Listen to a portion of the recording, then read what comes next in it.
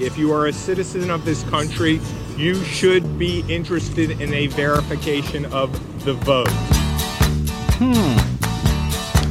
Starting to think the Trump people may not be citizens. Anybody check their ID lately? I got the feeling that something ain't right. Just asking. I'm so scared in case I fall off my chair. And I'm wondering how I'll get down the stairs. Clowns to the left of me, jokers to the right. Here I am, stuck in the middle with you. Yep. Yes, I'm stuck in the middle. Stuck in the middle with you. From Pacifica Radio in Los Angeles, this is the BradCast, as heard on KPFK 90.7 FM in LA, up in Oregon on 91.7 FM KYAQ on the Central Coast and 106.7 KSO in Cottage Grove, in Lancaster, Pennsylvania on 93 FM WLRI, in Hawaii on 88.5 FM KAKU, the voice of Maui, in Columbus, Ohio on WGRN 94.1 FM, and in Palinville, New York on 102.9 FM WLPP. And yes, Minneapolis, St. Paul's, AM 950, the progressive voice of Minnesota. We're also heard streaming on the Progressive Voices channel, Netroots Radio, Indie Media Weekly, FYI Nation, NicoleSandler.com, Radio Free Brooklyn, GDPR, Revolution 99, Detour Talk, Radio Monterey, and Radio Sputnik. We are blanketing planet Earth 5 days a week. Whether you like it or not, I'm Brad Friedman, your friendly investigative blogger, journalist, troublemaker, muckraker, and all-around swell fellow, says me, from bradblog.com, trying to make sense of it all. Counting of votes continues, or what we euphemistically call a recount. That continues today, sort of, in Wisconsin and Michigan. The Team Trump efforts to block those counts by computers in some places, by hand counts in others. The attempt to stop the counting continues in those two states and in fact in Pennsylvania. So while the fight to count what little there is to count in Pennsylvania, where they use vapor, not paper, to record votes on their 100% unverifiable touchscreens. That fight continues in federal court following Jill Stein's filing there yesterday seeking federal intervention to demand a statewide count and a forensic analysis of the voting systems used across Pennsylvania. A hearing is expected in federal court this week on that motion in Pennsylvania and more motions in at least Michigan. So more recount news in a moment. Coming up a little bit later, Desi Doyen and the Green News Report. Hello, Desi Doyen. How are you? I'm good. A big victory this week for the folks up in Standing Rock. We'll cover that and much more in the Green News Report today. But Al Gore met with Donald Trump on Monday in what he called a productive session with Donald Trump at Trump Tower. Apparently, Gore spent 90 minutes in meetings at the what TPM calls the president-elect's Trump Tower apartment and office building in Manhattan. In addition to meeting with Trump, he also met briefly with the Republican's daughter, Ivanka, who attended a series of high-level meetings since her father won the November 8 election, according to TPM. This is the same Al Gore who had warned that Donald Trump would steer the world toward climate catastrophe if he was elected. That warning came amid Trump campaign speeches calling on the United States to drop out of the global climate accord signed in Paris, the landmark Paris Accord, to lower carbon emissions blamed for a warming planet. Donald Trump has also referred to human-induced climate change as a hoax and had once famously tweeted that the concept of global warming was created by and for the Chinese in order to make U.S. manufacturing non-competitive. However, since then, the New York Times has indicated that Trump might have an open mind to joining the effort to battle climate change. I think that may be an overstatement, but that's the way they regard it. He has now said that he is thinks there might be some connectivity to humans when it comes to global warming. Here was Al Gore after meeting with Donald Trump on Monday. The bulk of the time was with President-elect Donald Trump. I found it an extremely interesting conversation and to be continued. And I'm just going to leave it at that. Thank you. Who asked for the meeting?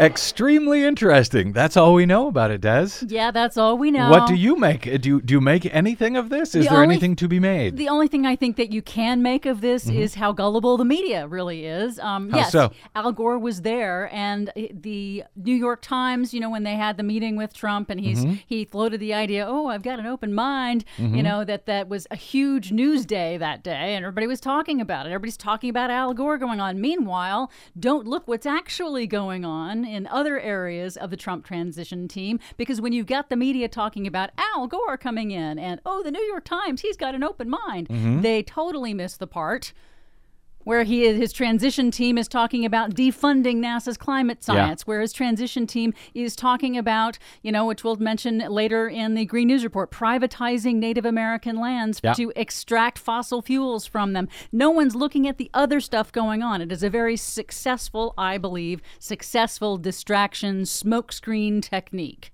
That's because you're so cynical. I guess so. But I do want to support that Al Gore did go in and meet with him because Al Gore is very good about that. He says, I don't care who it is. I will talk to anybody about the danger that we're facing, the challenge that we're facing, and the opportunity that we're facing. It's really that important. I will talk to anybody to get this across. And apparently he has in what was an interesting conversation, says Al Gore. So we'll see where that goes, to be continued. Yeah, a lot of folks are saying, it looks like Ivanka Trump is going to try to be the climate czar and the Trump administration. Again, another smokescreen. It's all speculation until he actually does something.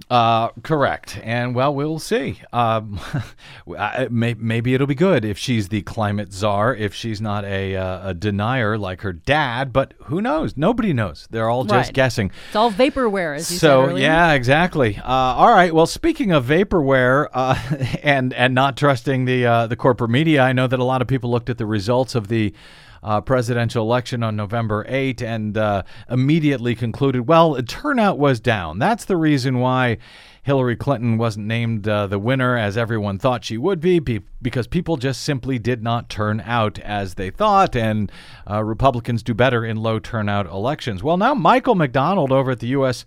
Election Project, who has been following the numbers, they're still canvassing. We're still canvassing out here in California and in other locations, even while these recounts of a sort are beginning in Wisconsin and Michigan, or at least underway already in both states.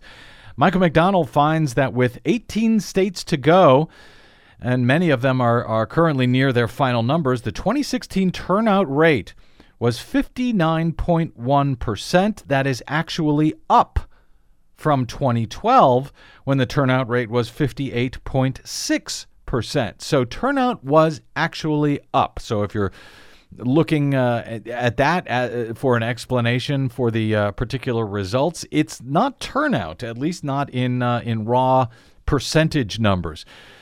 He adds that the twist is likely a higher percentage of write-in and presidential abstentions. Turnout rate for president may be lower than in 2012. So this would be people who stood in line to vote, who tried to vote, and then decided they did not want to vote for president at all in a presidential election. Is that actually what happened? Well, we don't know. We talked a week ago, and finally now it's beginning to get some coverage. We talked a week ago with Richard Hayes Phillips, and he talked about the fact that there was some 75,000 votes in or near Detroit, ballots that were cast on which there was no vote for president. Now, that can happen if people choose to not vote. We call that an undervote, if they just choose to not vote. But it can also happen in the event that the optical scan systems that are used in Detroit, Wayne County, don't read the actual vote for president on those ballots for some reason. A mistake, an error in the machine. Well, yeah, is what you're saying. Or something goes wrong that the ballot cannot be read, that it would have to be examined by human beings to determine if in fact somebody actually did vote for president on those 75,000 ballots, but for some reason the optical scan machine did not read the vote. Now, mind you, the margin between Trump and Hillary Clinton in a state that Democrats have won for decades suddenly went to Donald Trump by just over 10,000 votes is where we are at this point in Michigan as the counts are underway. So it would be nice to examine those 75,000 ballots to make sure, in fact, there was no vote on them in the presidential race. However, our ability to do that, even though a federal court yesterday has ordered the counting to begin in Michigan, the number of ballots that can or cannot be counted is now in question. You may have seen this headline from The Guardian. Broken machines could throw Michigan recount into chaos. What? Like we need that problem. Last night from The Guardian, they reported broken polling machines may put vote counts in question in more than half of Detroit's precincts and nearly 1/3 of surrounding Wayne County, possibly throwing the Michigan recount into chaos. If the discrepancies can't be solved by recounting every paper ballot in question by hand, a recount in those precincts won't happen. Donald Trump's margin over Hillary Clinton means any chance that the state might flip on a recount hinges likely on Wayne County, where she won by a landslide. She lost in the certified results by some 10,000 votes in Michigan, but Wayne's population is 1.7 million. Thus, it is the likeliest candidate to contain errors that are bigger than that margin. The Guardian reports 87 of Wayne County's decade-old voting machines broke on Election Day, according to Detroit's election director, Dan Baxter. He told Detroit News that ballot scanners often jammed when polling place workers were trying to operate them, and every time a jammed ballot was removed from the machine and then reinserted, Dan Baxter thinks that the machine may have recounted it. Now, I don't know if that means the machine recounted the vote or it just recounted that, another ballot has gone through. So even though they only put in one ballot, it might say that scanner, there was two ballots versus counting the races separately. Exactly. This we don't know. This is why we need to hand count, manually, publicly examine these ballots to make sure that these computer systems got it correct. Preliminary investigation by election officials in Wayne County found that 610 of the area's 1,680 precincts could not reconcile the number of votes cast according to the machines with the number of ballots issued according to the electoral rolls. So there were the poll books say one thing, but the number of ballots that were cast according to the machines say something else entirely. Now, Detroit contains 662 of Wayne County's precincts. In 392 of those, the numbers did not match up. This is a problem, potentially a big problem. According to state law, says Detroit News, precincts whose poll books don't match with the ballots can't be counted. If that happens, the original election results stand. So whatever was already certified by the state, whether it was right or wrong, that will stand. Dan Baxter, again, Daniel Baxter, the elections director for the city of Detroit, said, it's not good. You think, Dan? However, Baxter said it's unlikely that all 392 of the city's precincts with mismatched numbers will be disqualified from the recount. Apparently, the city is talking to the state of Michigan, and he predicts that the number will match when the ballot boxes are reopened for the recount, which actually is supposed to begin today in Wayne County. So I believe what he is saying here, and this is not easy to make sense of, and I've looked at the election law as well. I was unable to get in touch with anybody in either Wayne County or Detroit, any election officials, to get a definitive answer on this. But my understanding from what Baxter is saying in the various articles I've read is that they will open the ballot boxes, and if the number of ballots in those boxes matches the number of people who signed into the poll books, then the recount can go ahead. That it's probably an error with the machines themselves and the number of ballots they are saying were cast by voters. But when we check the poll books against the actual physical number of paper ballots, that hopefully those will match up to the satisfaction of the canvassers, of the recounters. Apparently, the previous canvassers before the recount simply accepted the mismatched numbers between the number of ballots and the number of votes reported by the voting machines. Those were somehow, for some reason, simply accepted. But we could be talking about disqualifying a huge number of precincts that would make it almost impossible to actually for either Hillary Clinton to catch up in the vote count or for the public to know what the results really should be. So this is disturbing, and it didn't only happen in Detroit. In the first 6 hours of Ingham County's count on Monday, 6 of 30 precincts from Lansing, which is a very Republican area, those ballots could not be counted, at least in the first 6 hours. So they're going to try to reconcile it in some way. But according to Michigan election law, and I'm reading directly from the election law here, the Board of Canvassers conducting a recount pursuant to this chapter shall recount all ballots of a precinct that used an electronic voting system unless one or more of the following circumstances exist. And here's the circumstance in question. If the number of ballots to be recounted and the number of ballots issued on Election Day as shown on the poll list or the computer printout do not match, and the difference is not explained to the satisfaction of the Board of Canvassers. You know, this is just another reason why I continue to call for hand-counting paper ballots. Who knows what's right or wrong here? We don't yet know. Hopefully, the hand count, if it's allowed to continue, it's continuing now, but the Team Trump, who thinks they have won, are doing everything they can to stop this counting. But this is exactly why this type of counting must continue, so we can figure out what actually happened, how people actually voted. I mean, in truth, if some of these ballots were counted more than once in Detroit, Hillary Clinton's margin of victory in Detroit might be too large. Donald Trump could actually gain votes from this particular count in Detroit, which is very Democratic. Went for Hillary Clinton like 2-1 with the existing numbers that we have right now. Who knows what they really did, and who knows about those 75,000 ballots that have purportedly no vote on them whatsoever for president.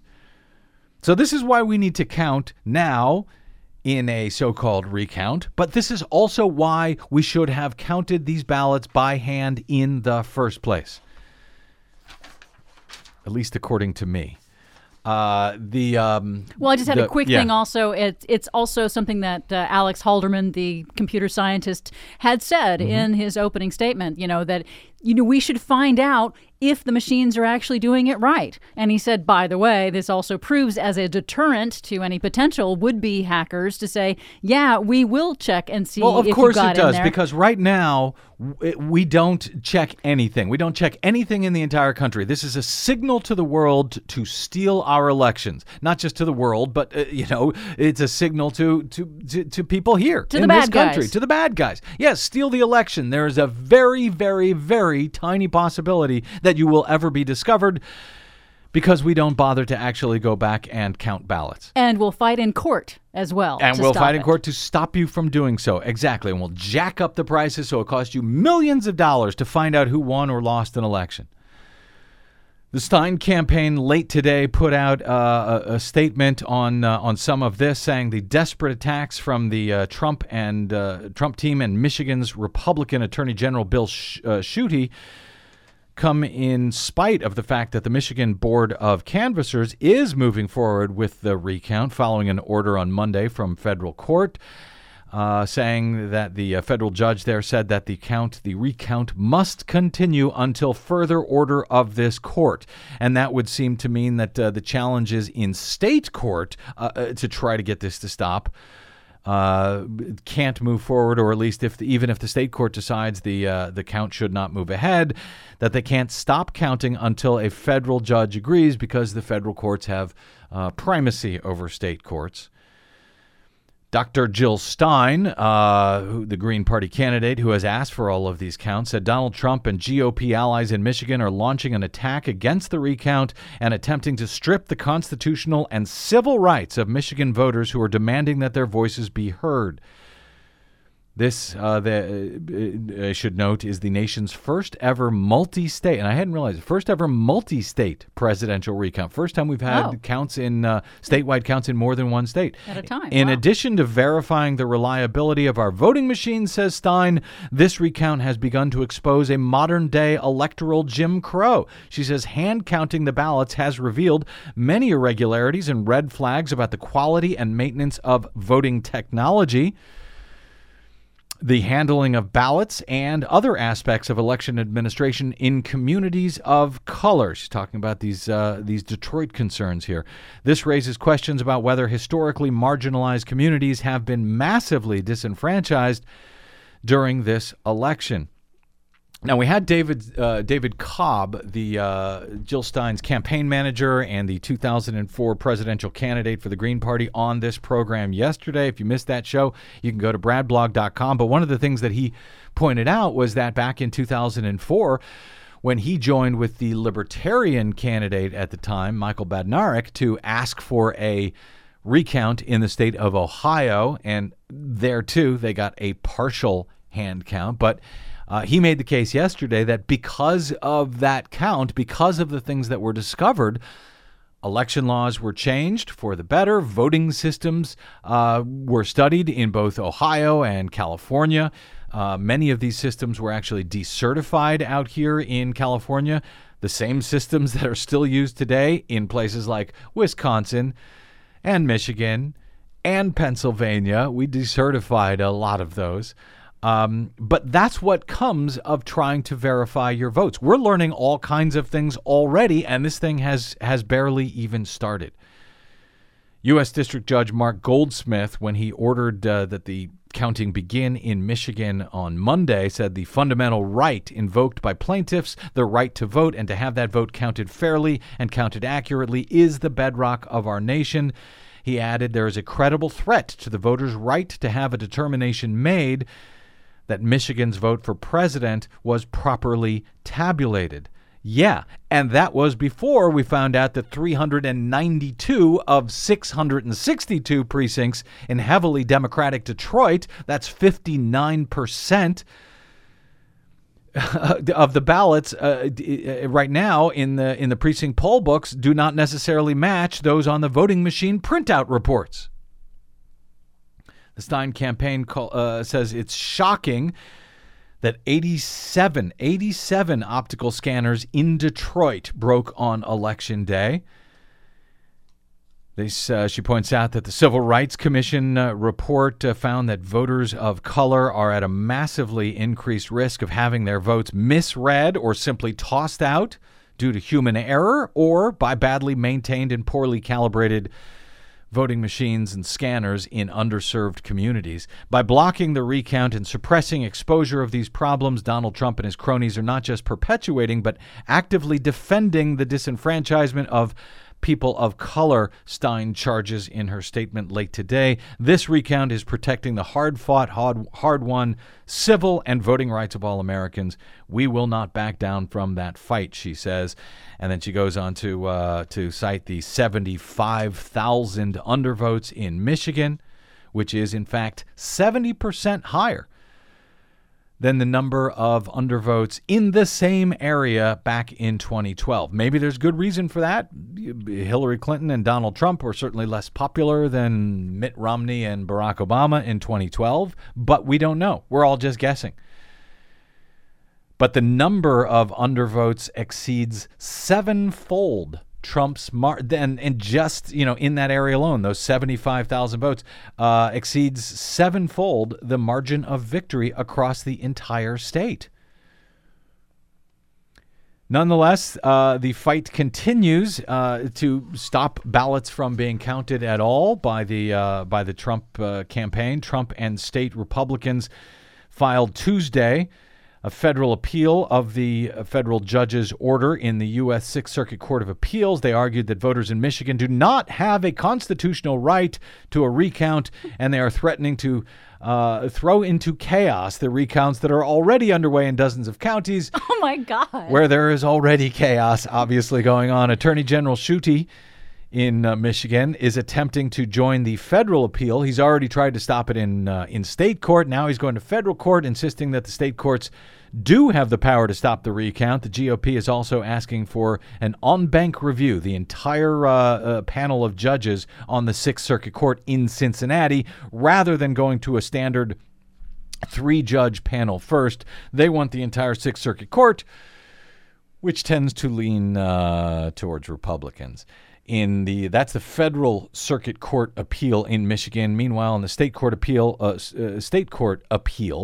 the Michigan Court of Appeals, a 3-member Republican bench is expected to hear several consolidated lawsuits from Trump and the Attorney General today, as Republicans attempt to halt Michigan's recount on the grounds that Stein's petition is, quote, technically deficient, and because Stein, quote, has no possible opportunity to earn Michigan's electoral votes. That part is probably true. I suspect Jill Stein will not be winning the state of Michigan. However, she's fighting like hell. Think of her however you like. Think of the Green Party however you like. But she is fighting like hell for every vote right now to be counted across these 3 states in at least as much as we can count them. She also points out an interesting issue. Apparently, here's another way where they are fighting back in the state court. To fight back against the effort to stop the count. She says that Chief Justice Robert Young Jr. and Justice Joan Larson, these are 2 members of the Michigan Supreme Court who may eventually hear this case, that they have both been mentioned by Donald Trump as potential nominees to the U.S. Supreme Court, and their involvement in the case would create an appearance of impropriety, she says. So they are now moving to get those 2 justices removed from any hearings related to the recount. Both justices, she says, have a substantial personal and professional interest in the election of Donald Trump as president and in conducting themselves in a way which is favorable to him and or hostile to, among others, other candidates for president. That, according to Mark Brewer, a lawyer for the Stein campaign, in a court filing on Tuesday. Man.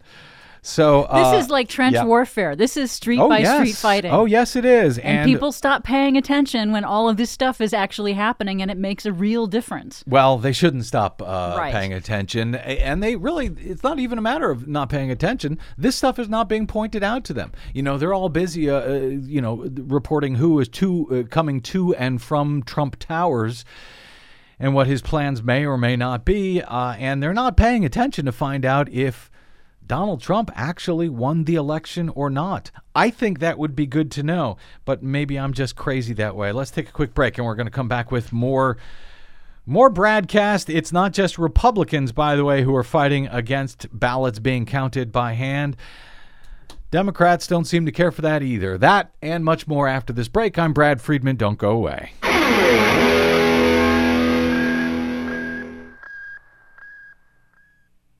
Hi, this is Desi Doyen from the Green News Report and the BradCast, both brought to you without corporate or political influence. Why? Because we rely on you to help keep us completely independent. Please drop by bradblog.com/donate today and help us stay on your public airwaves. That's bradblog.com/donate. You'll thank yourself later. I'll thank you now. We will not give in to intimidation, to legal maneuvering, and to bureaucratic obstruction. We celebrate, especially, all the local election officials and the volunteers, particularly in the states of Wisconsin and in Michigan, where the recount is now proceeding full speed ahead, with a focus, with respect, actually, for a recount, a hand recount of the paper ballots. This is the gold standard, as the judge in Wisconsin affirmed with his decision last week. What is known, and the evidence is clear. I'm not alone. There are thousands of us here. Yeah, there are. This is my democracy. You won't go telling me my vote don't matter anymore. Unless you're with Team Trump, then you might say. And is not worth fighting for. Fighting for your vote and everyone else's in this great land. Welcome back to the BradCast. Brad Friedman from bradblog.com. That great song once again from our friend Victoria Parks at our affiliate WGRN in Columbus, Ohio. Okay, that was, you heard at the top there, that was Jill Stein in her press conference on Monday outside the Trump Tower in Manhattan, explaining her efforts in Pennsylvania, Wisconsin, and Michigan, and the attempt to count paper ballots. And by the way, to count them by hand. She referred to the judge in the case in Wisconsin. She referred to him as a he. It actually was a she. Not to say Jill Stein is sexist or anything, but the judge in the Wisconsin case said, in fact, that hand counting paper ballots is the gold standard, as opposed to running those paper ballots back through a computer optical scan machine, which counts them either correctly or incorrectly. No one actually knows until we bother to count them by hand. But in Wisconsin, in many of the largest counties, they're just running them back through the same optical scanners that counted them either correctly or incorrectly in the first place. And they're able to do that since the Republicans in Wisconsin changed the law last year. It used to be, if you had a hand count, if you had a recount like this, it was done by hand. But they changed the law to leave it up to counties, and a lot of the largest counties are choosing just to run the ballots back through the optical scanners that counted them in the first place. So, thanks, Republicans in Wisconsin. But it is not only Republicans, and it is not only Wisconsin. This was, someone had sent me an email last week. Rick sent an email to me, bradcast@bradblog.com, if you'd like to do the same, regarding that Wisconsin matter, and said, Brad, why can't they separate ballots into Trump and Clinton piles before optical scanning? This would make it, he says, 100% verifiable. Well, that's true. Sounds like a great idea. But to do that, that's hand counting. If you're separating them into two different piles, Go ahead and count them. Three different piles. You got Jill Stein and the other candidates, but separate them into piles. That's how hand counting works. You put them into piles, and then you count how many are in each pile. It's really not that difficult. But that's what they're trying to avoid. So, if they did them in those piles and then ran them through the machines, it kind of defeats the purpose of using the machines, which would be fine by me in the first place. But as I say, it's not just Republicans who prefer completely unverified computer tallies to human beings verifying the paper ballots.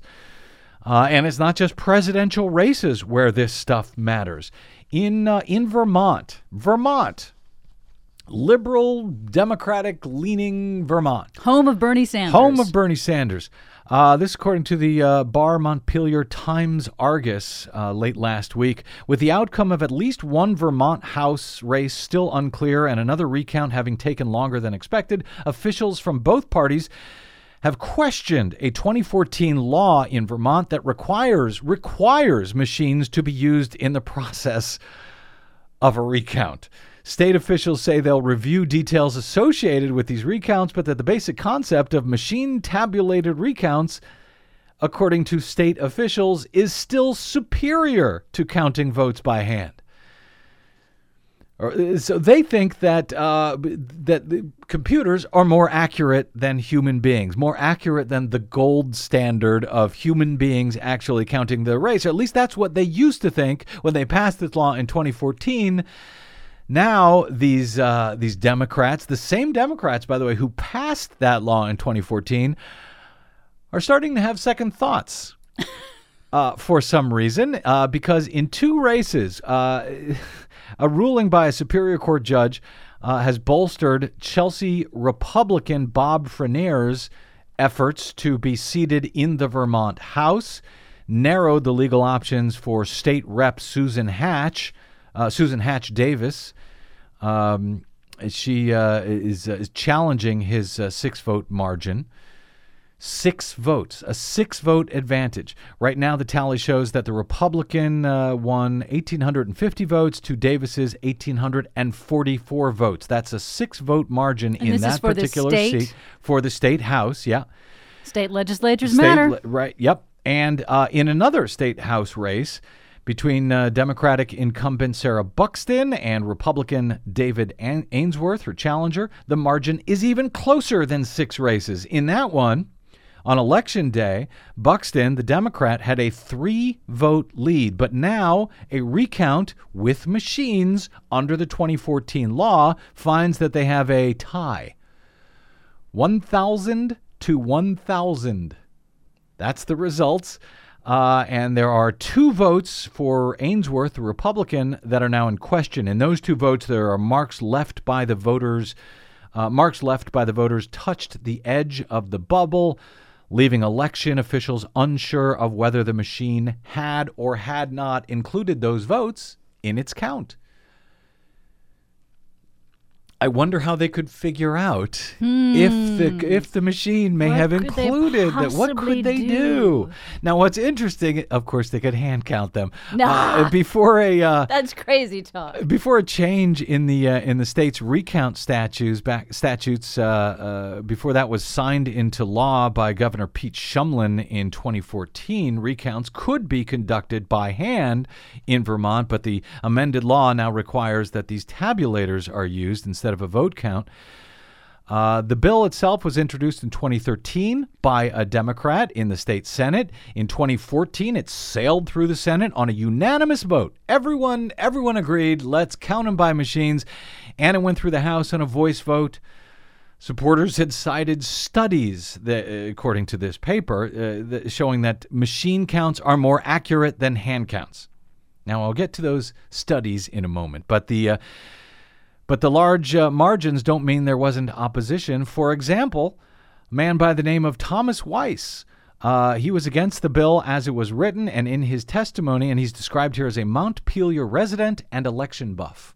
I would call Thomas Weiss an election integrity hero, frankly, because he testified against this bill back in 2014, and he asked the committee to consider at least preserving a hand count as an option. He asked that the use of vote tabulators, OpScans, for recounts, that those be optional at the choice of the party requesting the recount.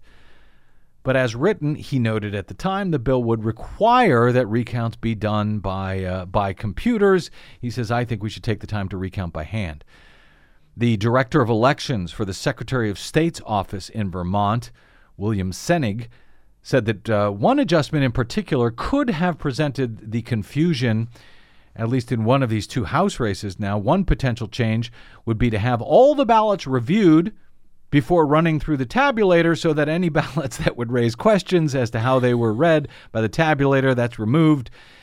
And those are not run through the tabulator. Those ballots can then be counted by hand, and the tally of those ballots could be added to the tabulator tally, etc. This would avoid any question as to how a particular ballot in question was read by the tabulator. But again, if you're going to review the ballot before you run it through the tabulator, How about you just count it?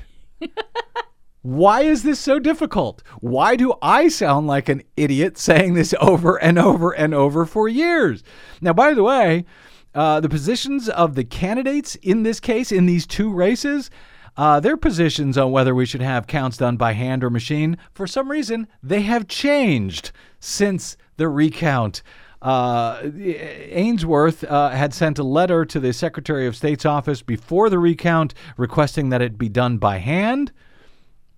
But after the machine-led recount showed him with the possible advantage, he said that he respected the state's position that a hand count could not be done. He's good with it. Yeah. Buxton, as long as he's winning, he's good with it. Right. Buxton, the Democratic incumbent in one of these races, began the day of the recount saying she had no reason to think there had been any irregularities in the process. But now she is it a she, Buxton? Yeah, I think it's a she. But now Buxton is the one requesting that the court do a recount by hand. Davis, the other Democratic incumbent who had voted for these changes as well back in 2014, said earlier this week that seeing the machines in action has shaken her confidence now that she's losing by 2 votes. They may be very accurate, but if they have one ballot that is not, then that is very important, Davis said after watching the Chelsea recount unfold. So when it affects them, that's when they care. And, same thing, by the way, true for Donald Trump and the Republicans. Remember, Donald Trump is out there telling you there's all of this fraud going on, but his own people have now gone to court in Michigan and Wisconsin and said there is no evidence of fraud. They're completely uninterested in those supposed claims of millions of illegal votes. Yep. Completely uninterested. Well, no, they say they don't even exist. According to the court filings, they don't even exist. So they're contradicting Donald Trump. Donald Trump's own filings contradict Donald Trump. One more point here from Vermont. Frenier, the Republican, now says he accepts the accuracy of the machines, but that it costs more than a hand recount and it appears to take longer. You got that? He says that the machine counts cost more and take longer. He said we had like 25 people in the room and one machine counting the votes. He said we could have been done with this long ago if the law didn't require the clerk to do it the way it did. Just saying. Got another email here from Sheila in Oregon today. Says, Dear Brad, first of all, thank you for your valuable coverage of vote integrity and environmental news. You're welcome, Sheila. She goes on to say, I came across this, and she cites an article in the Washington Post yesterday. The Wisconsin recount may have a surprise in store after all, is the headline. She says she searched for any response you may have that you may have made, and she didn't find one because I haven't yet responded. Particularly troubling was the sentence in this article, quote, in particular, we may learn yet again that computers are better than humans at counting ballots. That's in the Washington Post yesterday. She says one of the authors of this article is from the Caltech MIT Voting Technology Project. Yes, they like voting technology at Caltech MIT. Why would they write this? She asks. I tried to wade through the comments to find any reasonable responses, but it was too horrific. Thanks, Sheila from Oregon. Well, thank you, Sheila. Yeah, this piece in the Washington Post yesterday by 4 different people. It took 4 different people to get together. One of them, Charles Stewart, who was with the MIT Caltech Voting Technology Project. I should note that MIT Caltech has they were the people who were calling for touchscreen voting systems about a decade ago, but ones that had those so-called paper trails on them, those paper trails that are also 100% unverifiable after an election. They have also been promoting internet voting over the years at this MIT Caltech project. In any event, the op-ed starts this way at Washington Post. Thanks to the efforts of Green Party presidential candidate Jill Stein, the recount is underway in Wisconsin.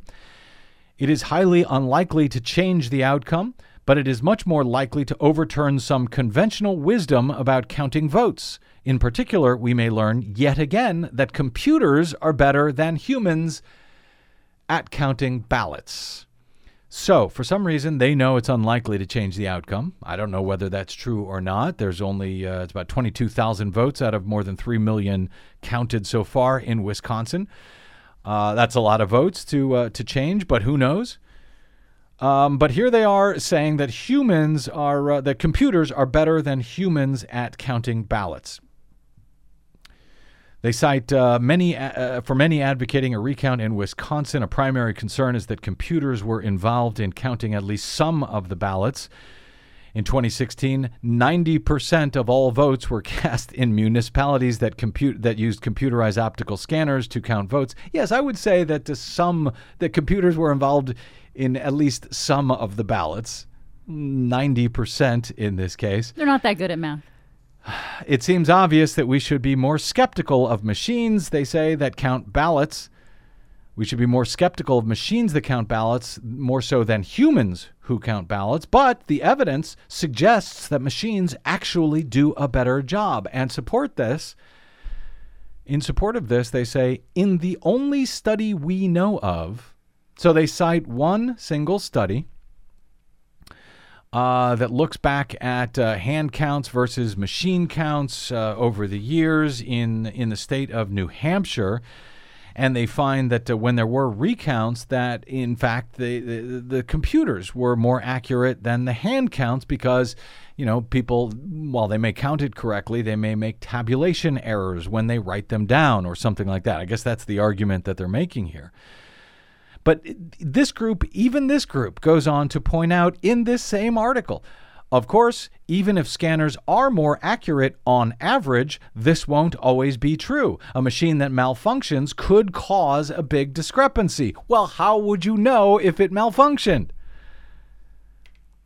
They say, of course, past patterns that were found in this one study may not apply to this recount, and regardless of the recount's outcome, we believe it is valuable to scrutinize the accuracy of vote counting. So even they are saying we need to scrutinize vote counting somehow, even if you make the case, as I have over many years, that even if the computer tallies are 100% accurate, if we, the public, cannot know that itself presents a grave threat to democracy, and I believe my warnings about that are being borne out once again this year with people saying we have no idea if the election results are accurate. Even with Donald Trump running around before the election saying it's going to be rigged, it's a rigged election, and you had millions of people who said, yeah, I don't trust the voting machines, I don't trust the electoral process. So the more that we bury the electoral process so that the public can't oversee it, the more we end up in the messes we are currently in right now. Begging, pleading, raising millions of dollars just to find out who won or lost a presidential election.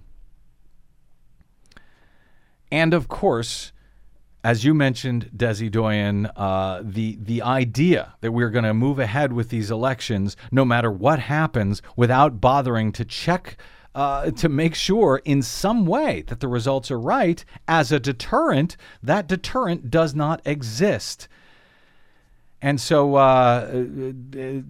right now, that's the message we're sending. Hack all you want, manipulate the results all you want. We won't bother to check it. We won't bother to see if you did. And if you try to check it, if you try to see how people actually voted, we will fight like hell in court, all the way up to the Supreme Court if necessary, to keep you from being able to do so.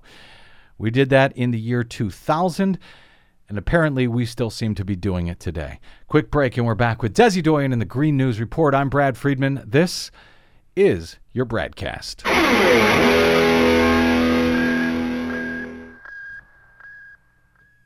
Hey, this is Brad. Do you enjoy your non-corporatized, commercial-free BradCast? Yeah, me too. But we need your help to stay that way. Please consider supporting the investigative blogging, broadcasting, and muckraking that we do here on the BradCast and the Green News Report and bradblog.com with a donation. It's easy.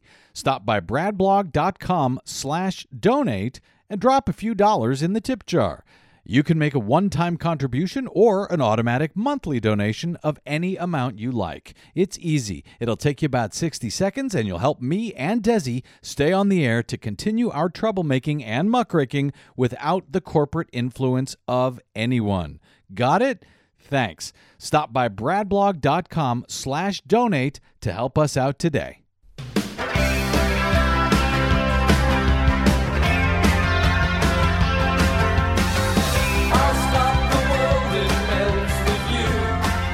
Melting for Desi Doyen here on the BradCast. I'm Brad Friedman from bradblog.com. Oversight.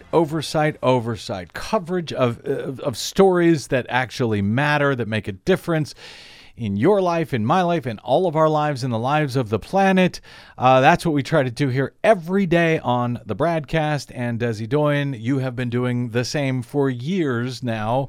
I don't even know how many years we're at this now, but 8 years on the Green News Report. Yes. All of these issues that keep coming back, that have never left, that are ignored by the corporate media. We try to keep our eyes on. You do as well, and we have a lot of them today in our latest Green News Report. I feel like I got my future back. Victory and a temporary reprieve for Standing Rock Sioux tribe in Dakota Access Pipeline fight. 20% of U.S. oil and gas reserves and also coal reserves sit underneath tribal land. Trump advisors suggest privatizing oil-rich Native American lands. ExxonMobil's CEO could be the next U.S. Secretary of State.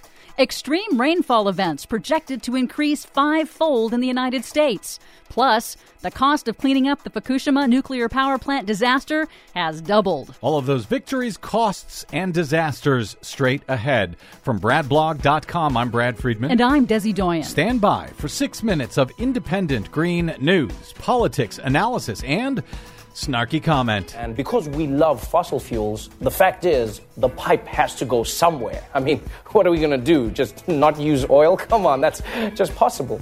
And possible, but in these United States, highly unlikely. This is your Green News Report.